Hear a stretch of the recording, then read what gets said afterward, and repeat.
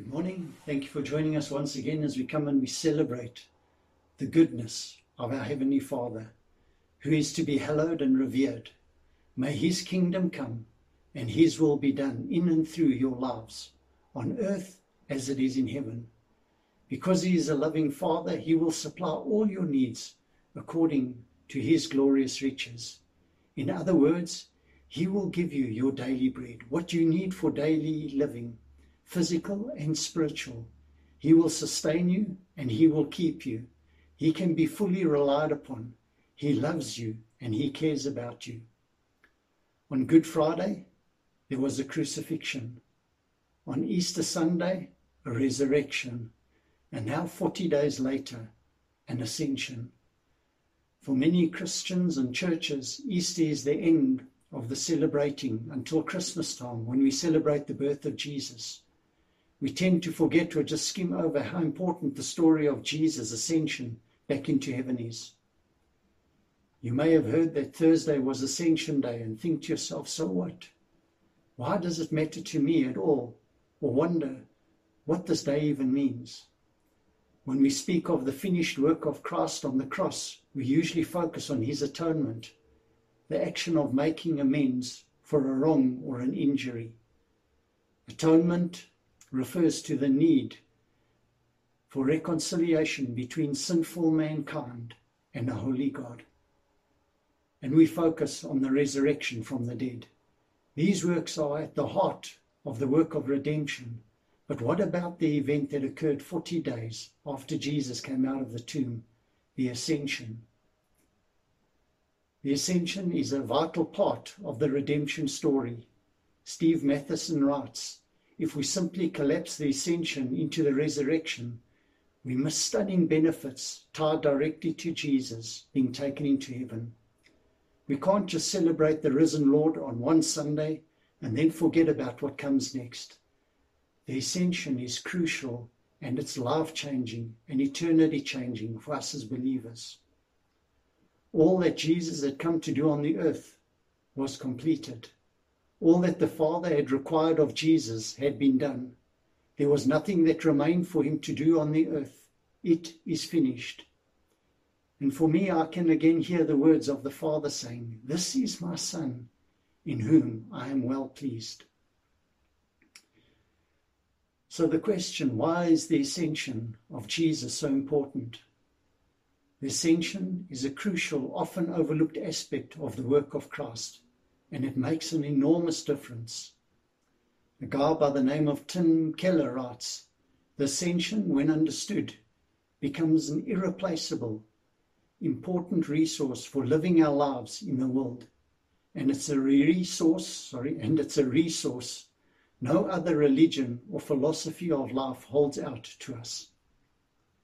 The Word of God reminds us, and Christians across the ages, that Jesus ascended into heaven and sits at the right hand of God the Father. And it's from here where He will one day return to judge the living and the dead. Jesus went up and back into heaven, but one day He will return as our conquering King. In John 7 verse 33 we read, Jesus said, I am with you only for a short time, and then I'm going to the one who sent me. John 16 verse 28, I came from the Father and entered the world. Now I'm leaving the world and going back to the Father. John 20 verse 17, Jesus said, do not hold on to me, for I have not yet ascended to the Father. Go instead to my brothers and tell them, I am ascending to my Father and to your Father, to my God and to your God. This is an incredible scripture. Jesus didn't just say He was going to His Father, but that God is also our Father. Not just Jesus' Father, but our Father. How awesome is that? Because of Jesus' finished work on the cross, man has been reconciled to God. And He is not only our God, but also our Father. In Acts 1, verse 9 to 12, this is where Jesus was taken up into heaven. After He said this, and what He had said here was, we find in verse 8, that we would receive power when the Holy Spirit came upon us, and that we would be witnesses, we see that he was taken up before their very eyes, and a cloud hid him from their sight. They were looking intently up into the sky as he was going, when suddenly two men dressed in white stood beside them. Men of Galilee, they said, why do you stand here looking into the sky? The same Jesus who has been taken from you into heaven will come back in the same way you have seen him go into heaven. Then the apostles returned to Jerusalem from the hill called the Mount of Olives, a Sabbath day's walk from the city. And then the last scripture here is Mark 16, verse 19. After the Lord Jesus had spoken to them, he was taken up into heaven and sat at the right hand of God. So again, coming back to the question, why is the ascension of Jesus so important? First, Jesus as the unique God-man, fully human and fully divine, was going to take his place in heaven as the King.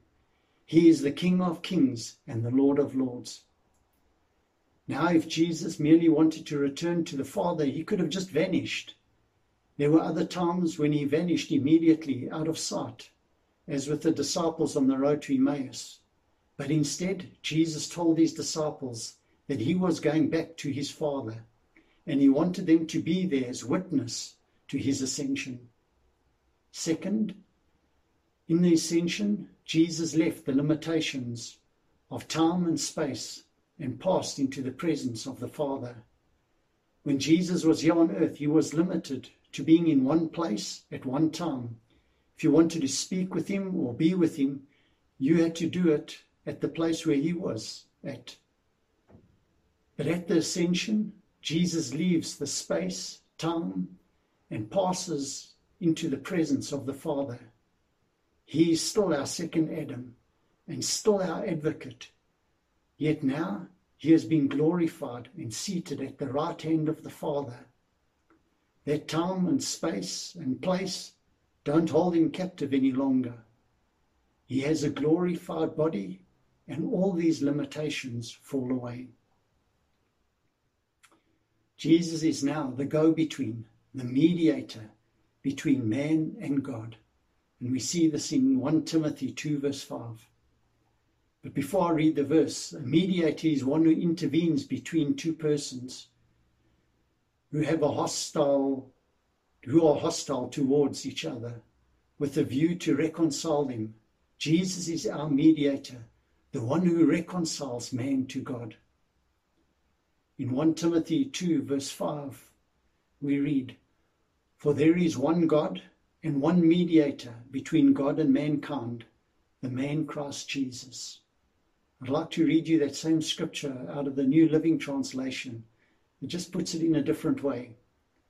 "For there is one God and one mediator who can reconcile God and humanity, the man Christ Jesus." And so from here I'd like to look at 6 points as to why the ascension is so important to us.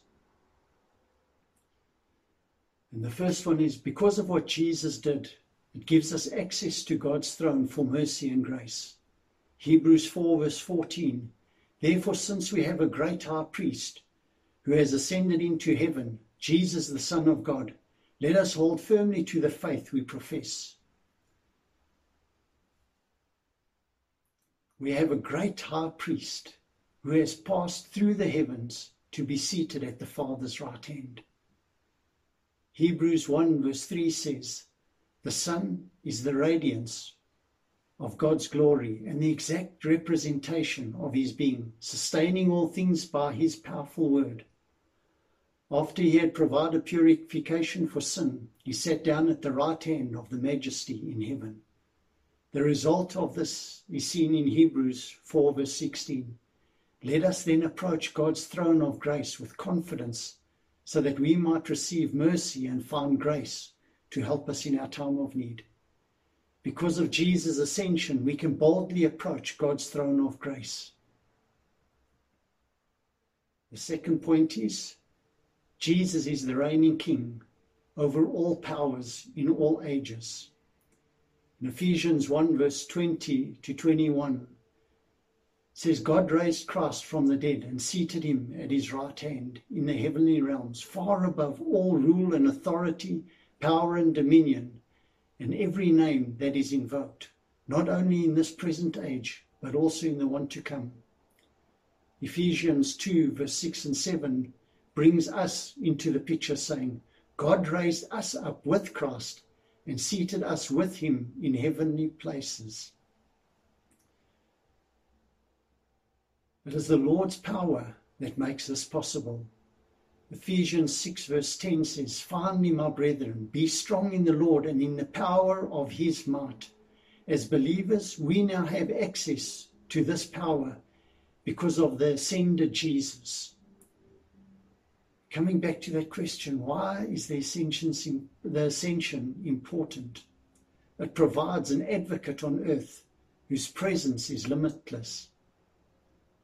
I can't imagine what the disciples must have gone through when they heard that Jesus was going to be killed, and then after being raised back to life, he was going to leave them again. This confusion and the grief that they must have experienced was so great. But in John 14, verse 16 to 17, we see Jesus comforting them with the promise that the Father will send another advocate, the Spirit of truth. We see this in John 14, verse 16 to 17. And I will ask the Father, and he will give you another advocate to help you and be with you forever, the Spirit of truth. The world cannot accept him because it neither sees him nor knows him, but you know him, for he lives with you and will be with you. How is Jesus leaving an advantage for his disciples and for all those who believe in him? The answer is simple, yet profound. When Jesus was on the earth, like I said earlier, he was limited to time and space. He couldn't be with each one of his followers at the same time. If he had stayed on earth, we would have to go to meet him where he was, or he would have to come to us. But by sending the Holy Spirit, he can be all across the world, ministering to billions of people at the same time. His empowering presence is available to all his followers, everywhere at the same time. Why? Because the Holy Spirit lives in us. The advantage we have is that Jesus has given us his Holy Spirit. Number 4, it gives us the spoils of Christ's victory, gifted leaders and spiritual gifts. In Ephesians 4, verse 7 to 12, we see Paul connects the grace we've received with the ascension. And this is what it says, but to each one of us, grace has been given as Christ appointed it. This is why it says, when he ascended on high, he took many captive and gave gifts to his people. What does he ascended mean, except that he also descended to the lower earthly regions? He who descended is the very one who ascended higher than all the heavens in order to fill the whole universe. So Christ himself gave the apostles, the prophets, the evangelists, the pastors and teachers to equip his people for works of service, so that the body of Christ may be built up. And then in 1 Corinthians 12, verse 1 to 11, we see the spiritual gifts that have been given to us. Now about the gifts of the Spirit, brothers and sisters, I do not want you to be uninformed. You know that when you were pagans, somehow or other, you were influenced and led astray to mute idols. Therefore I want you to know that no one who is speaking by the Spirit of God says, Jesus be cursed. And no one can say Jesus is Lord except by the Holy Spirit. There are different kinds of gifts, but the same Spirit distributes them. There are different kinds of service, but the same Lord. There are different kinds of working, but in all of them and in every one, it is the same God at work. Now to each one, the manifestation of the Spirit is given for the common good. To one there is given through the Spirit a message of wisdom, to another a message of knowledge by means of the same Spirit, to another faith by the same Spirit, to another gifts of healing by the one Spirit, to another miraculous power, to another prophecy, to another distinguishing between spirits, to another speaking in different kinds of tongues, and to still another the interpretation of tongues. All these are the work of one and the same Spirit, and He distributes them to each one just as He determines. Point number 5. It keeps us longing for His return. Once you've gotten close to someone and spent significant time in their presence, their absence feels like a massive void. It is the same for us as believers. We long to be with Jesus, just like His disciples did. He isn't here on the earth any longer, but one day He will return and take us to be with Him. What a glorious day that will be. We know that when He comes back, He will set all things right and bring us close to Him for all eternity. The ascension creates a longing inside of us for Jesus' return. And the same guy that I mentioned earlier, Matheson, puts it like this. It reminds us, His reign is already, but not yet. When Jesus descended, in the way that He ascended, the bad times will be over for good. The darkness will lift, and everything sad will at last come untrue. And then the last point is He has gone to prepare a place for us. John 14, verse 1-3 says to us, "Let not your heart be troubled. You believe in God, believe also in me. In my Father's house are many mansions. If it were not so, I would have told you. I go and prepare a place for you. And if I go and prepare a place for you, I will come again and receive you to myself, that where I am, there you may be also." Jesus has gone to prepare a place for us, and He is coming back to take us to be with Him. The Christian's great and blessed hope, the hope of the resurrection of the dead and eternal life in the New Jerusalem. It is imminently tied to Christ's first going up. What a glorious day that is going to be when He comes to take us home. In the meantime, while we wait for Jesus to return, He has given us everything we need to live our lives to the full. As the ascended King, He is sovereign over every part of the created order. He controls all things for the church, and therefore you can face the world with peace in your heart. He's at the right hand of God and the executive director of history, directing everything for the benefit of the church.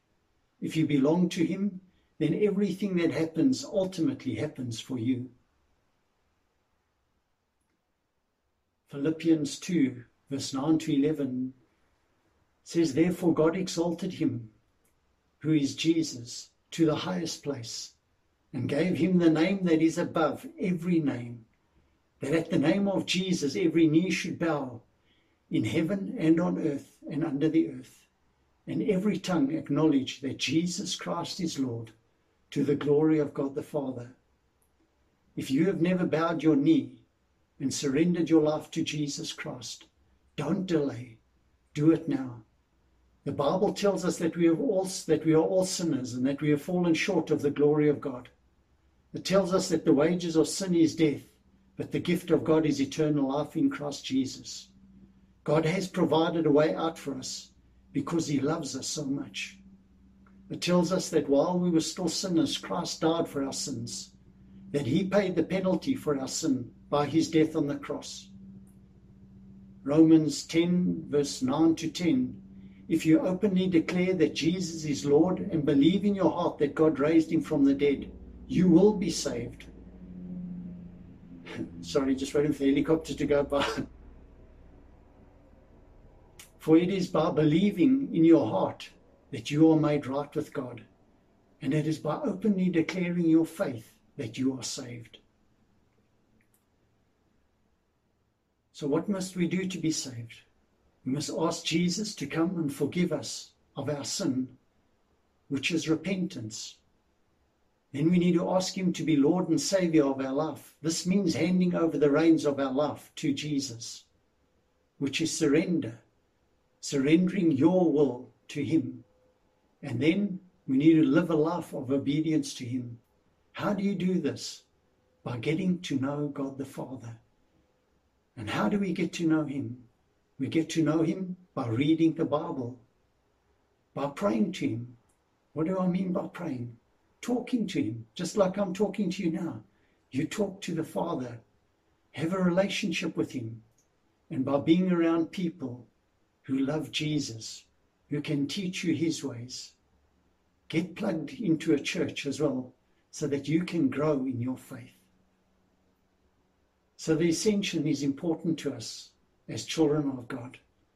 And I hope that with what I've shared this morning, that you have learnt a little bit more about the importance of the ascension of Jesus. Can I pray for us? Father, thank you for this wonderful day that you've given us.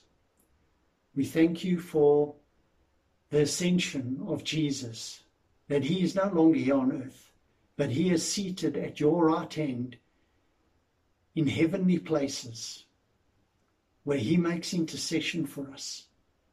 Because of what he has done, we can boldly come into the throne room of grace. And Father, we thank you for this. We thank you for Jesus. Jesus, thank you for what you have done for us. Thank you for your redemption. Thank you for going to that cross and dying for us. But you didn't stay there. You were raised to life again. And 40 days later, you ascended into heaven, where you are still seated on the right hand of the Father.